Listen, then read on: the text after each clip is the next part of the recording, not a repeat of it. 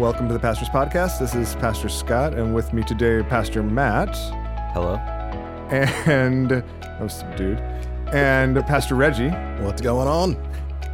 It's Pastor Scott's birthday, Reggie. It is Pastor Scott's birthday, everybody. Happy birthday. You don't want Matt doing this. Oh. That's not the I think direction. everybody has suffered through enough Zoom birthdays songs over the net last year. I mean, my kids still do it in class, like every week. That's terrible. You It's know what's brutal. You know what's worse though is mine doesn't get better in person. That's true. Which is why you just lean in. Maybe it's Yeah. the reverse because Zoom Yeah. birthdays are birthday over Zoom singing is so bad. Maybe if you do it, Yes. then it becomes amazing. Yes. I think that's what he's Yes. been banking on. Yeah. Yeah. Most, Waiting most for of your this whole time. for your medium. Yeah. Well, happy birthday, Scott. Yeah, buddy. Thank you. Can we talk about your birthday a little bit? I assume that's what this was about. Yeah. Is that what this podcast is about? No? We can. I don't know can. if there's anything to talk about. How does it feel but- to be 40 years old? 40. So I distinctively remember my mom turning 40, and they had a big over the hill party. Like it was like over the hill decorations like everywhere. I still feel like I'm climbing the hill. Like I mean, I don't know. Maybe I'm over the hill. It's good you think that. Maybe It's really nice. It's a great perspective to keep. I mean, not climbing the hill towards Jesus. Brian keeps telling us we're at the top of the hill, top of the ladder. The ladder. That's Yeah. not the gospel. Yeah. Oh, yeah. Yeah. The gospel is we're all over the hill. Yeah. That's the gospel. Is that? Just mix all the metaphors. Yeah. It feels pretty stinking good. Actually, I Excellent. love being every age I've been. I love getting older and feel like there's a ton of grace from It the is a Lord. weird moment though, hitting an age that you remember your parents being. Oh, And for just sure. being like, oh man, like, and now I'm, and yeah, it's very, very weird. Yeah. I mean, at that point in like, and even with my kids, right? Like my youngest is, 8 turning 9. My oldest is in high school. I'm kind of like, I guess this was it. Mm-hmm. I guess like this was your, Like life? this was your childhood. It is what it is. Yeah, it was all a bunch of amazing potential plans 10 years ago. So much potential. That's what I think about. That is like a really not a positive way to describe it. I feel very positively about it. Okay, but good. I just you guys accomplished Excellent. a lot. You guys have your family's great. It's wonderful. You accomplished a lot. Oh man, A lot of Life's weird. that potential has been achieved. but we're not Some here. of it has been squandered. It's it's still a grand experiment, man. This whole thing. Yeah, pastor in a church, leading Yeah. a family. merging, Yeah, everything. It's all just a grand experiment. And the writing a book. Lord is gracious. We haven't I'll tell talked about you your that much. book in a while That's on these true. podcasts either. Is that what this is about? Yeah. It is the Pretty sure that's what 1 we're year talking anniversary. It released 1 year ago The today. Nice. best present you could get Pastor Scott for his birthday is to go out and buy 3 or 4 copies of Loving Messy People. Loving messy people. And give them to all Sounds your amazing. messiest friends. All your messiest. And give it to him. This is for you. That's right. This book made me think of you. All right, but that's as fun as an hour on this would be. And then when I turned 36, This wasn't the point of the podcast. I've got like 3 hours on that, just as a heads up. So today we're here particularly with Pastor Reggie to focus on and talk about his testimony. The idea came up actually from Reggie himself. He's like, guys, I got an idea. I want to. No, but Which is a good principle for all of you out there listening. That's right. If you come up with an idea, You're we're gonna probably going to do it. experiment on you. So oh man, just a heads up. You come in really passionate about something, you should do it. we talked about the importance of testimonies, and since Reggie brought up the idea, I've heard from a couple other people that, man, we'd really love to hear just the testimonies of our pastors, both how you became a Christian, also how you became a pastor. And I know that both of those were a journey for you, Reg. And so it seemed like a great place to start. And so we just wanted to take some time today to allow you to share a bit of your story. And I would say, oh man, I hate when I say that. Brian's been giving you such a hard time for that. I think because we have so many pastors, which we're so blessed with, Yeah, right? yeah. We have so many pastors, and we're not some sort of massive church or anything. We want to be known, and it's really important for us as your pastors to know you and to be known. But with that many pastors, with the 11, 12, however many pastors we have, 11 Yeah. at this point, it's hard to know everybody. And so using a medium like this to allow the church as a whole to get to know us better, I think is a really great idea, Reggie. So I'm excited that we're getting to hear from you today. Cool. Well, why don't you kick us off, Reg? So how were you first exposed to Jesus? Who's that? What? No. Let me tell Abort! you. Abort! Oh no! I heard a great message this morning about how to tell people about Jesus. Let me There you go. season my speech with salt. Ding. No. Nice. No. So I mean, I feel like my story in a lot of ways is going to be similar to a lot of people, but I grew up in church. I was there, pretty much from birth onwards, and I'm from New York originally, so we went to a church just in Harlem. We lived in Westchester County, just outside of New York City, but we made the drive every Sunday. Took about an hour every Sunday morning to go to church. Oh, wow. And because my parents lived in the Bronx for a while before they moved to the burbs, so they didn't bother finding a new church. And just like, oh, we'll just keep going here. So they took them like 10 minutes before, but then took them an hour once they moved to Peekskill. So I went there for most of my childhood, driving an hour down to church, and like Demetrius and John were talking about last week, this was church. This was like, we were there. It was like 10 to 3, just church. So that was just in my like DNA, just grew up with it. So I'd heard about, obviously heard about Christ and for my whole life practically, but I finally accepted Jesus probably the first time anyway. I'm one of those classic Christians who came to Christ as a kid and then doubted and reaccepted Jesus like 2 or 3 times after that. But I think I was 7 years old. Some friends were over our house, and they're talking about Jesus and you need to believe in him and blah blah. And it's like, oh, okay, yeah, sure. So I feel like that was the first time that I had actually chose to believe and whatever. And I'd already heard Bible stories and seen my parents and seen others. It's like, oh, that seems like it makes sense. So that was like, yeah, I was 7 years old, but I did it again on like a retreat when I was 11 or 12. And then again when I was like 16, stuff like that. But this is all that journey of the person who comes to faith as a child. I feel like there's a growth and an evolution, I think, that happens in that person's life a lot of the time.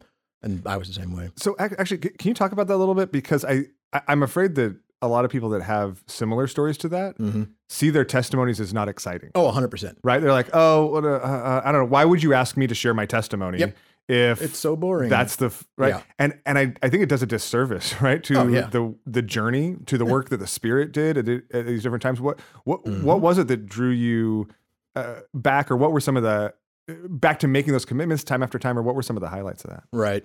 So it's the kind of thing where you're so used to hearing, I was strung out on drugs and alcohol, and I was, a filthy wretch, and I stole, and I, pillaged, and This was all when you were 7? This is obviously I was wanted in several states. But you want to have like that story, and then the light comes on, and you see Jesus, and then you abandon, you forsake. Like, you want the Paul story. You want I was this, and then I became this.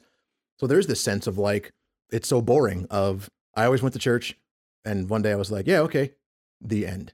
It just, there's this sense of just like, but over the course of my life, like, there are such like key markers and points of the growth of that relationship, and even just knowing that it's a relationship at all. Like, the idea of me saved at 7 versus me saved at 11 or 16 or 19 are like, those are 4 different markers, and I felt differently at each point about who God was and what it meant to be a Christian, and it just kept growing and building on itself. And I feel like a quick plug, I guess, to parents as you're parenting your child, like, don't think of it like coming to Jesus is a single moment.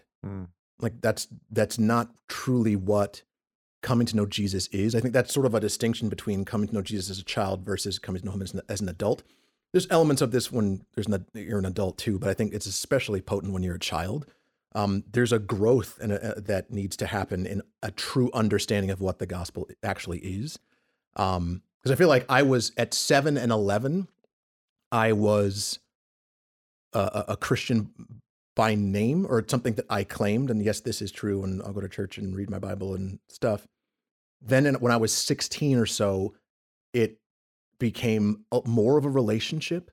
And then by the time I was 19, it was much more infused into life, and seeing how it wasn't just something I did, it's who I was. And that's something I didn't have the capacity to understand or articulate when I was 7 or 11. But as I get older, it clicked. Did you have, in the times between, were you like rebelling or cold or apathetic or like hostile, or like what were the for those on that journey? Yeah. So I think from basically, I mean, I was always kind of a good kid, so I didn't really do too much rebelling or whatever. So like between 7 and 16, pretty straight-laced kid, didn't really do a whole lot. Started to rebel the littlest bit, like in my teenage years, like around 16 or so. And then when I went to college, like that was the eye-opener, because like my entire life, I went to church because my parents went to church. Like also because, oh, you're supposed to and whatever. But like I went because they're like, all right, get up, let's go. We're going to church. Like, okay, and here we go. And then I get to college and I'm away at college. And I'll never forget that first Sunday. It was just like, I like woke up and was just like, oh, it's Sunday. Like I had no plans. I didn't look for a church. I didn't like try to find one out. I did nothing. It was just Sunday. And then I was like, oh, it's Sunday. Am I supposed to go to church? And then, oh, whatever. And then I just stopped. I just stopped going to church entirely for months.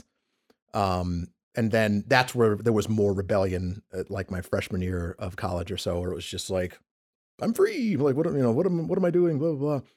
And then God got a hold of me. I don't even remember exactly how. I don't remember the specific moment or thing that happened that made this, but like I just got completely confronted with the question of basically, what are you doing? Like why? Like either way, like either what are you doing, rebelling and doing all the things you're doing, or what are you doing? Which like why any of this? Like your parents aren't here. No one's waking you up. You're not going. Why aren't you going? Do you want to go? What are you, a Christian? Like, what does that mean? Like all of these like deeper, bigger questions of the transition from I'm a Christian because my parents are / I've always been, versus I'm a Christian because I have seen who Jesus is and recognize my need for him.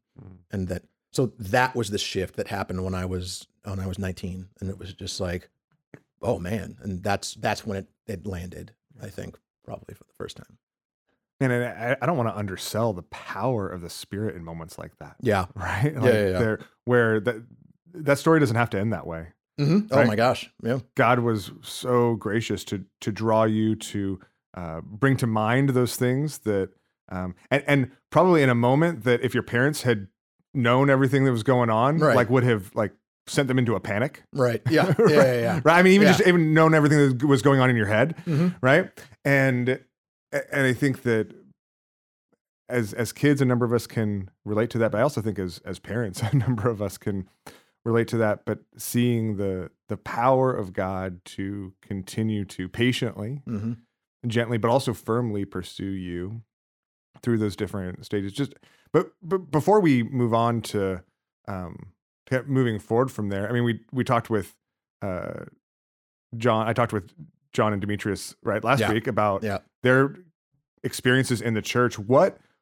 When you look back on and I know that sometimes the churches we grew up in can be a complicated, story, but what from that culture, what from that experience do you want to emulate? Do you see, you're like, okay, man, that's like, that was a real blessing to me, whether I realized it even at the time or not.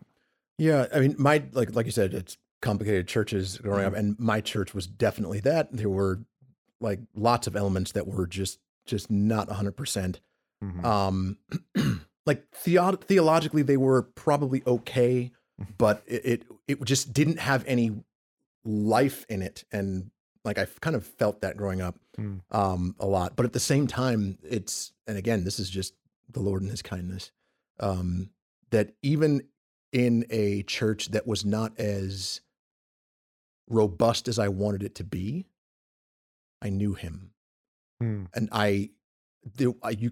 you could not tell me that God wasn't who He said He was, and that Jesus is real, and He, like, just everything in a way that sort of like didn't make sense. It didn't, correlate with, oh, this church is doing these things and teaching these things and being this way. So of course you're going to, and she's like, no, that's just God's hand of just, I'm here, I exist. And a lot of that had to do with other issues for me of personally, just like craving that, just always feeling that call of God, for most of my life, especially with like having a father who was not as available, like emotionally, and even physically a lot of the times, and just seeing how perfect the love of the father was, and just so often in so many people's lives, like the idea of my father is not there, therefore God is like my father. Mm. I didn't do that. Mm. And that's just, again, His kindness. For me, I went, in so many ways, my father wasn't there, but God is my heavenly Father. In every way my Father is lacking, He is perfect. I can go to Him. Mm. And that was always such a deep well of joy, and like there was a fullness there that I feel like I've kind of always felt. So it's interesting. I feel like it's not even like there were great things about my church growing up, for sure, but it was so much more of just seeing God and His faithfulness, and like even how like like in college, that moment of like kind of awakening. There's so many people whose stories are like, yep, had this thought and then I bounced. I haven't been to church since. Haven't been Christian, but and it's just like, why didn't that happen to me? Easily could have, easily, and it didn't.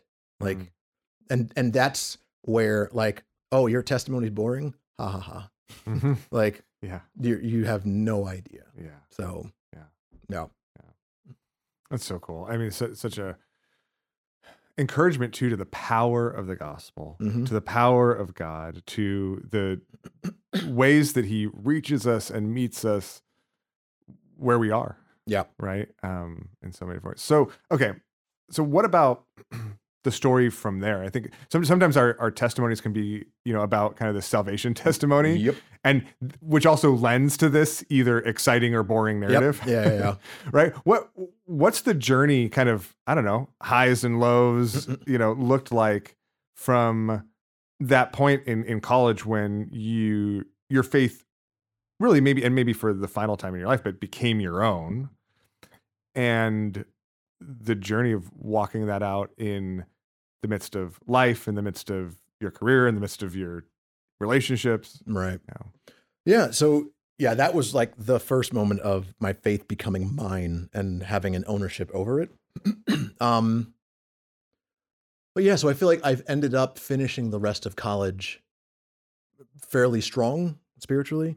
I met my wife in college, and yeah, then after graduation, just going out from there, it was, I think it kind of stayed at the same level of relative maturity or what have you.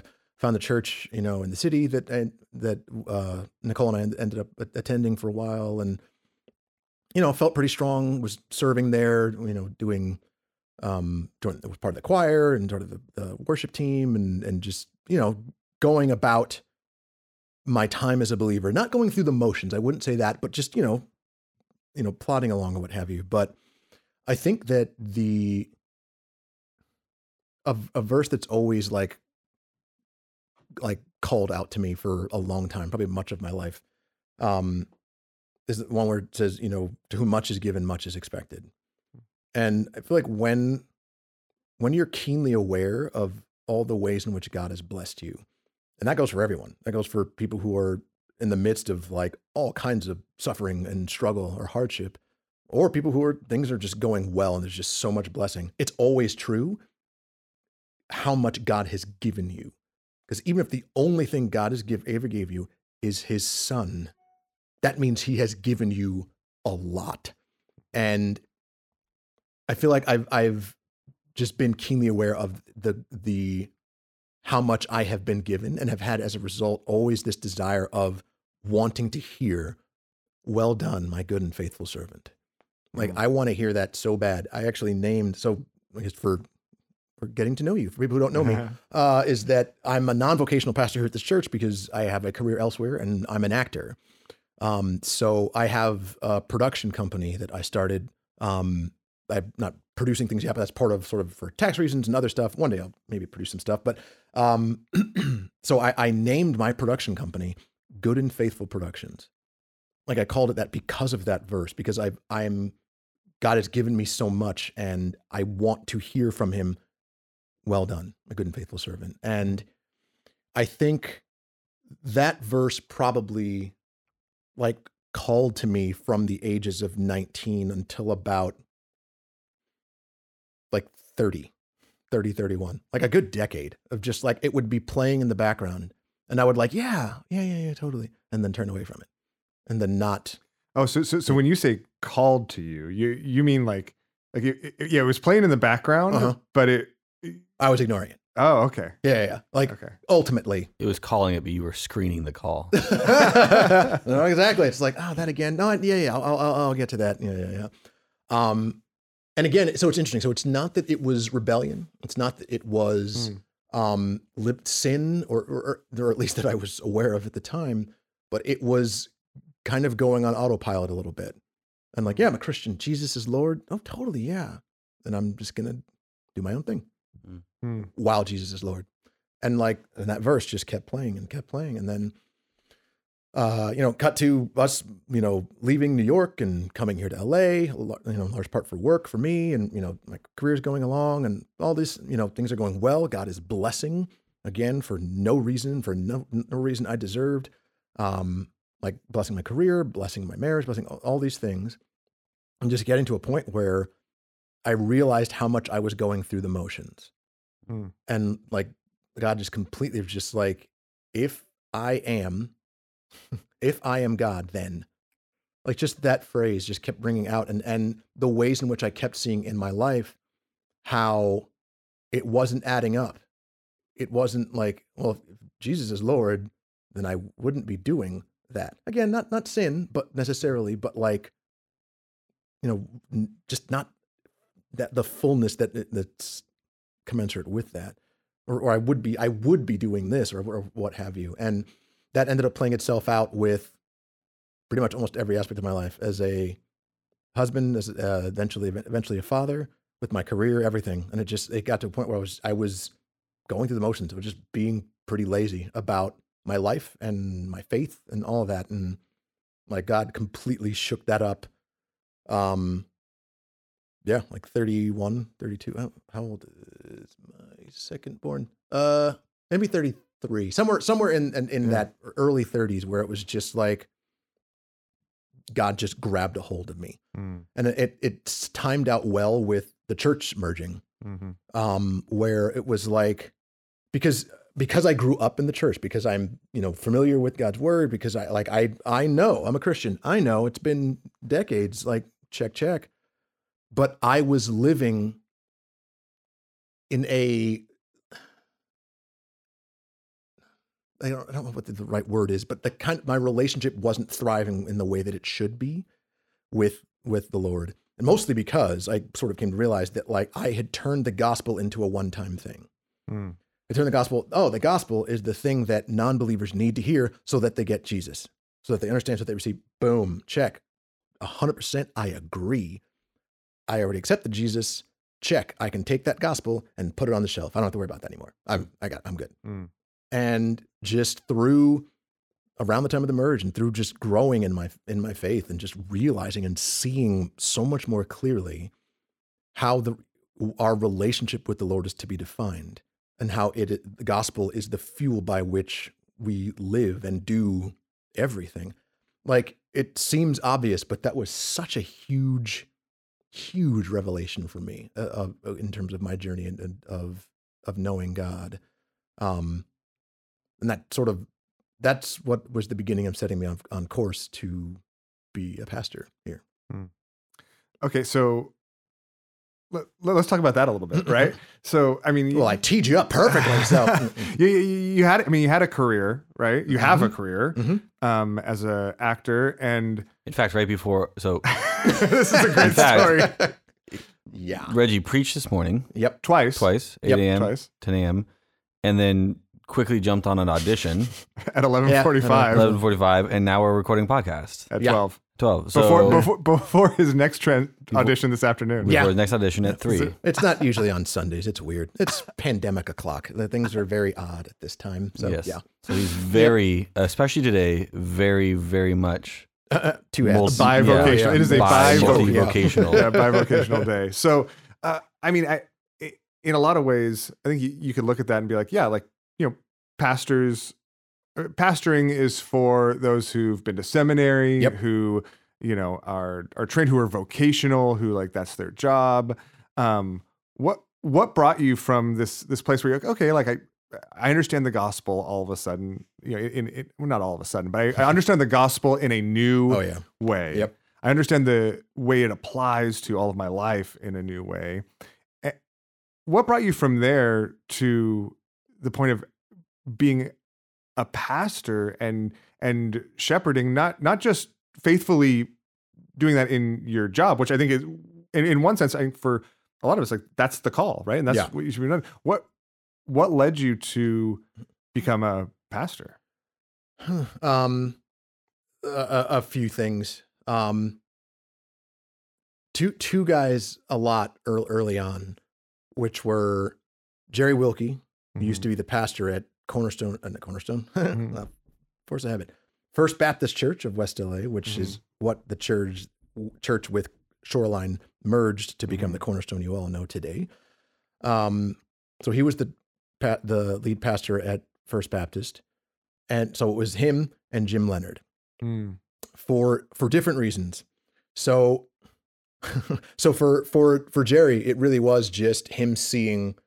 When we first started coming to the church, it was around, Nicole and I came around 2007, around the same time that Zach and Ginger Nix did, as well as another sort of young couple at the time. So we were, in our late 20s, early 30s, newly married, and everyone else in the church was like 15, 20 years older than us. Like there was a significant gap. And he saw that and realized like, oh, and so he ended up starting a Sunday school class just basically for us, like newly married, younger folks, even pulled what was the youngest couple before we all got there and asked them to join that group. So just so we're not super alone. So that it sort of started there, and sort of Jerry saw in both myself and Zach of just like, here's two godly men, and he just started pouring into us both. And he's the first one who floated the idea of like, you guys could be pastors when they be elders. And Zach and I both were just like, pass. Next, go talk to someone else. Whatever. It was this weird feeling of just, it's too much. It's significant. I don't like, no. So he kind of ran from that. And then Zach, the jerk, went to seminary and started down the path and was like, oh boy. So, he got to us. The Lord got to us both. So Zach went to seminary. So I was just like, oh, that's awesome. That's so great. And, supported him and so grateful for him. And he's now got the plant instead of the South Bay. So like he's pastoring, he's a pastor. So he went to seminary and became a pastor. So I was all set to be like, no, I can't do this. I'm not going to seminary. Don't feel that call. So clearly I cannot be a pastor. Enter Jim Leonard. Thanks a lot, Jim Leonard. Jim Leonard has never been to seminary. Jim Leonard is not didn't do it the way it was supposed to be done. And he has faithfully served the Lord for decades. And it was, and so I think the two of them combined, it was just like, oh man, like I am out of excuses. You keep taking my excuses out from under me. Yeah. Just like, well, dang it. And it's the kind of thing where it's just like, I love the Lord. I love serving his people. Like this, I mean, you see me when I'm singing on a Sunday morning and leading people in song, and it's joyful. I love watching other people encounter God. I love watching other people worship. I love watching other people see him for who he is, all of that. So so it's just like, well, of course you're a pastor. That just fits in perfectly. So I think those two things are things that like sort of really set it in motion of just like, okay, like it doesn't have to be vocational, but it's clearly something the Lord is calling to me. You know, and it's so interesting to me because I feel like, at least from my vantage point, during that same time, he also gave you such a heart and a passion to genuinely like actually shepherd people, right? To care for people. I mean, we talk about all the time that pastors, particularly here at Cornerstone, pastors are simply recognized. Right? Yeah. They're not made. Yeah. And so in that sense, it wasn't like, oh, you should pursue this and maybe then we'll make you Right. a pastor. But Yeah. I think through that season, the Lord was making you a pastor. Yep. And you didn't even realize what was happening. Nope. Because I would have been like, whoa, what are you doing, Lord? And then until you got to a point, both in life and in your just ministry to others, that everyone else looked around and you looked around and you're like, oh, dang it. Yeah. I guess I am. You got me. I guess this is right who I am. I guess this is who God has both made me to be, recreated me to be, and obviously called me to be. Yeah. Which was, it's been a fun journey to see. Yeah. Can I go? I want to go back before that, before the pastoral calling, which is it's really interesting to think about, because you think about that from that time when you were 19, and you sort of hearing and thinking about being God saying, "Well done, good and faithful servant," up until you're 30, and you're kind of like, not sure, or 33 or whatever it is. Yeah. And then there's this turnaround where you're like, you know what? My whole life needs to be about Jesus. Like I up to this point, it's my identity, but also like I'm still kind of doing my own thing and holding God at bay a little bit. And then you see that transition, and there's a transformation in your life all across the board. And then that's led to this really like beautiful, unique calling as a pastor here at Cornerstone, manifested because basically what Scott is saying, right, is that sort of consistency of the gospel being applied to your life led you to love and care for and shepherd people. And then we're all sitting here, we're like, well, Reggie's a pastor, so I don't know what we're doing, right?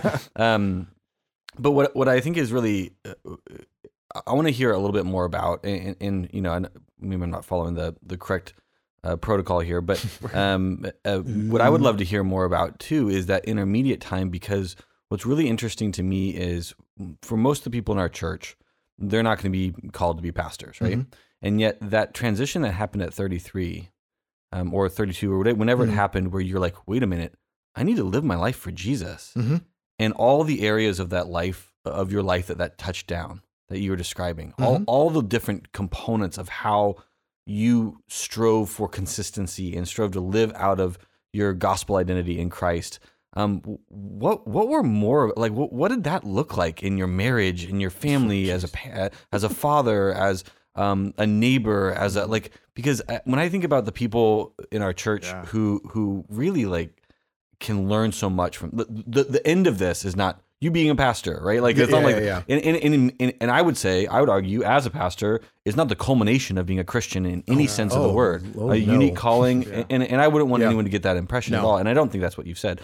I just want to clarify for the church, right? Like being a pastor is a unique calling, but there's so many ways that in that time, even before you came officially ordained here, that you were just, the gospel was just being massaged into all the corners of your life. What did that look like, and how did that change things in all those areas of your life? I mean, radically. There's probably not enough time to go through it all, but just like, I guess two things. One, the reality of Scripture, the deepening reality of Scripture, and two, a deeper realization of my own sin. in that, as the more I kept reading the Bible, especially with the 19, my faith is my own, like continuing to slowly grow and serve and be reading God's word and realize, because I have been steeped in it for so long and because I know it, like, and because it's the Bible, that like it continues to just peel back layer after layer and just diving more into his word, like having realizations of like really grappling with what the word actually says. Like even just one example is just seeing people respond to Jesus. And, you know, like as you're reading God's word and like you're seeing these stories and realizing this is history, this is something that actually happened. You watch the account of Jesus walking up to a bustling fisherman who has his own, you know, family business, is doing this thing as a fisherman. And Jesus comes up and says, "Follow me and I will make you fishers of men." And they drop their nets immediately and bounce. Like, "Sorry, Dad, I'm out. I'm following this guy." And it's just, we read that and we kind of gloss over it and like, oh, okay, people, they laugh. And it's like, do you understand what a big deal that is to, and especially in that time, to leave your father, leave your family, leave your work, your vocation to follow someone. And you see people respond to Jesus and just realizing from God's word, these aren't just stories. These aren't just something that's told. This actually happened. This was the response people had to Jesus. And then all the promises of God and realizing who Jesus is, like that he is always with us, that he loves us, that he, like, taking it beyond the phrase into your bones, that's true. Like that gripped me. That continued to just completely grip me, coupled with the realization of my own sin. And I'll do this fast because it's involved. But this thing I call the awakening. Basically, I had a moment really with my wife after. Is that a movie you were in? It was. You can rent it. Netflix. Go search for The Awakening. I'm sure that's a movie. I have no idea. I'm sure it is. Okay. It sounds familiar. Yeah. Like, I want to say Robert Duvall's in it. Yeah. I don't know. You probably should not watch it. Just yeah, be careful. probably. Yeah, it could be like a horror movie or something. I'm not recommending it. They did not. There's no biopic about me called Awakening. No. No, not yet. Yes. We should make it. No, but I came to a point basically when we had our second child, when Maya was born shortly after that, because God has been as gracious and as kind and as good as he has been to me and to my family. He has blessed me with a successful career, with a wife, with children, with a house. And I unknowingly was allowing that to let me sit back, to just be lazy, kick back to like, all right, cool. Like I'm good. Like I'll just, because I can, I'll just sit back because things just keep happening. And some marital advice to husbands or future husbands: don't do that. It's generally frowned upon. It's just a good, just as easy a thing to remember. As a note, like that's not what Paul had in mind when he said, "Love your wife as Christ loved the church," and sit back and do nothing. Like, no, that's not how that works. So it really, like, my wife is a saint. And, got to a point where she finally confronted me on this sin that she had been repeatedly doing for a while, for years. And it boiled over. Like she could handle it when it was just her and I. She handled it a little less when it was her and a child. And then it was, we moved to a house and taking care of a house. And then we had a second child and she broke. And then her breaking finally enabled me to see all the ways in which I was sinning and falling short. Not in, gratuitous, crazy ways, but just like not doing the dishes or the laundry or forgetting to pick up something while my wife went to work because the way my work works is a lot of my work is passive. There's passive income. Like I'll go and I'll shoot something, I'll be on set, I'll get paid for that. And then there's residuals that kick in. So like actual time spent at a work site, or whatever, is so much different for me as an actor than it is for so many other people. And inconsistent. And inconsistent. And really extreme weeks. And really calm. So some weeks are crazy and some weeks I'm doing nothing. And I would just use that time. So just being confronted by that sin, by those sin, has like really changed everything for me at that point, and realizing like, again, probably we work in extremes, right? It's like I'm fine. I'm not doing this, and this. So just completely excusing my sin in a terrible way. So you're confronted with your sin, and you're also sort of at the same time recognizing and realizing the way that the gospel touches down. Yeah. Like, I guess, how did the gospel speak into that? Like, and how did that like produce, I guess, the transformation that you saw in your life from then on? It's weird because like one of the first things that came to my mind for whatever reason was, I don't know, it's magic. And, because truly it's just like, I don't know how God did that. Like, I love me some me. And like years ago when I was just not paying attention, and it's how that light turned on, I do not know. Like, yeah, I sat and talked with Scott, and that was helpful, that counseling. And I had many conversations with Nicole and whatever, but I don't know how he did it. But I do know that it happened. It very much happened. And then, so it's interesting to see like those two trains that are sort of like, seems like they're just crashing into each other. And it seems negative, I think, to be like, oh man, there's all this sin, all these ways I'm falling short, right. But there's all this richness in God's word and all this truth. And then just somehow they came together, and it allowed for true repentance and real forgiveness and growth and grace and truth, and seeing that it's almost like that. I mean, it's almost like God used that sin for my good and his glory. Weird. But yeah, it just like, it clicked for whatever reason, and God just took it. He just was like, okay, like, you see it now? All right, cool, let's get to work.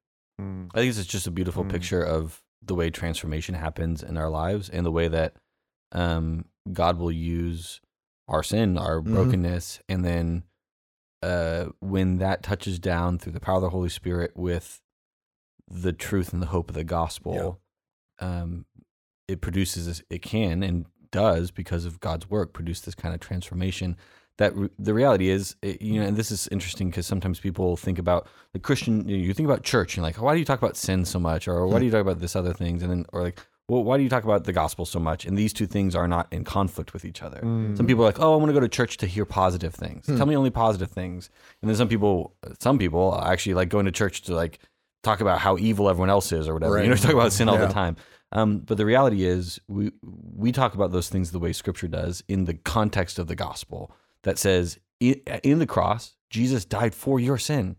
It's your sin being paid for on the cross. And yet in the cross, his love is perfected towards you. It's perfect towards you. It's complete towards you. And so you have the perfect love of God and the perfect confrontation with your sin met in the cross. And when that touches down in your life and in your heart, you can confess sin, you can battle against sin, you can be, you can have, Pastor Scott ask you and challenge you on that, or other people, Nicole challenging you on your sin, and there's hope in that. It's not just condemnation or correction and critique, right? And it's the fact that, like, the thing that strikes me is that the fact that it's not something for pastors. It's not something for the elite. You can't see the air quotes I'm making. Like, it's not special. That's just what it is to know him. Yeah. And that's the thing that I think that really struck me and shook me up. And I know that I ended up becoming a pastor, but I feel like even for anybody listening to this, it just really is this sense of like, this is the kind of growth and transformation and change and beauty. That's the other word that comes to mind, that God wants to do in everyone who claims Jesus as theirs, who believes and confesses in him. That's for you. That depth of growth and change and beauty is yours in him. Man, it's so overwhelmingly encouraging, and it's why I'm so glad we're doing this. I mean, this was like really because it's an opportunity to share how that awakening has taken place over the course of your life. Yeah. Right. Like in one way at 7. Yeah. Right. Yep. Like in another way at 10, in another way at 16, in another really significant way at 19, and in a really significant way in your early 30s. And I think sometimes when people can hear stories of that that type of transformation, they're like, oh, well, that's what happens if you're swinging the pendulum from one side to the other. Right. Or that's what happens like in your early 20s. Right? Yeah. And then but man, that's not the Christian life. Nope. Somebody asked me just a while ago, I mean, this was maybe a few years ago, like what, you have older people in your church, like how do you measure spiritual maturity, right? Because sometimes in Christian culture, we can measure spiritual maturity by like church attendance and program, involvement, or leadership positions and that. And as I thought about it, I realized, wait, the answer really is just those that are still growing. Mm-hmm. Because this is a relationship, because it always makes me think of Bill Castenholz, Bill and Jeanette. Mm-hmm. But one of the things that just inspires me about Bill is that he is constantly learning, mm-hmm. growing, having like, and not just like learning in little ways, but like these things that shift, mm-hmm. these processes that shift even how he thought life was going to go, mm-hmm. and. So I think that it makes all the sense in the world that should happen in your early 30s. Yeah. That happened in your early 30s. Yeah. And I think these are the things that are going to keep happening. Yep. Right. The same thing happened to me a while ago, a few years ago, with Patty Whitted. It was either at a conference or something, and we were just chatting, and she was just saying something like, I've just this is what the Lord's been working with me on, and just that one sentence, that one phrase coming out of a woman in her late 70s, early 80s, the time, whatever it was, the idea of the Lord continuously being at work in us, continuously like producing things and pruning and growing and blossoming, like constantly.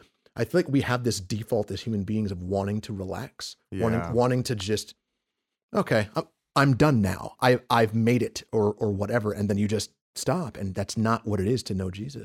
Depending on how long ago that was. Patty's 93 years old, by the way. Stop your lies. Really?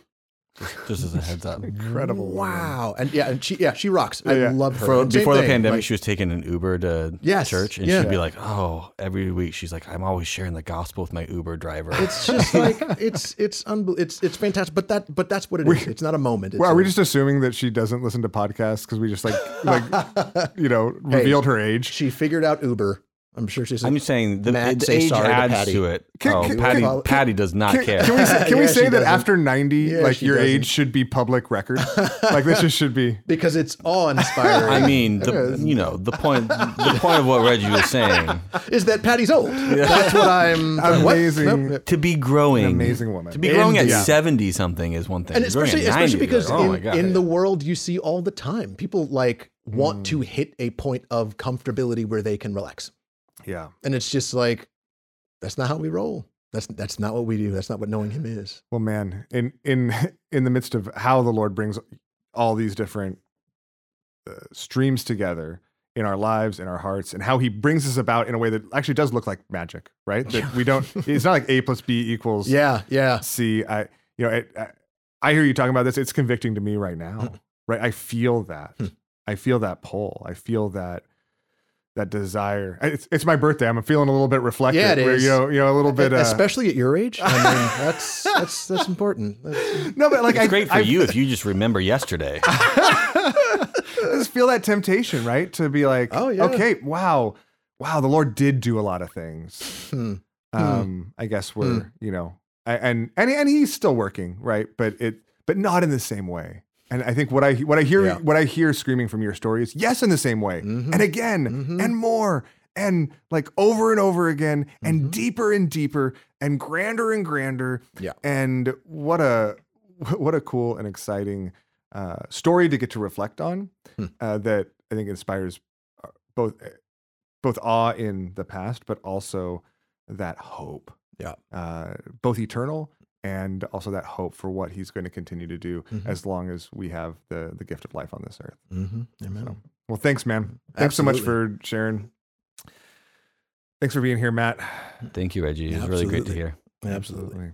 Well, I hope you guys were all as blessed by that as we were. And now you get to know Pastor Reggie a little bit more. Can ask him about those aspects of his story and as they intersect with yours. And so thanks for taking the time to listen. We love you, and we'll see you on Sunday.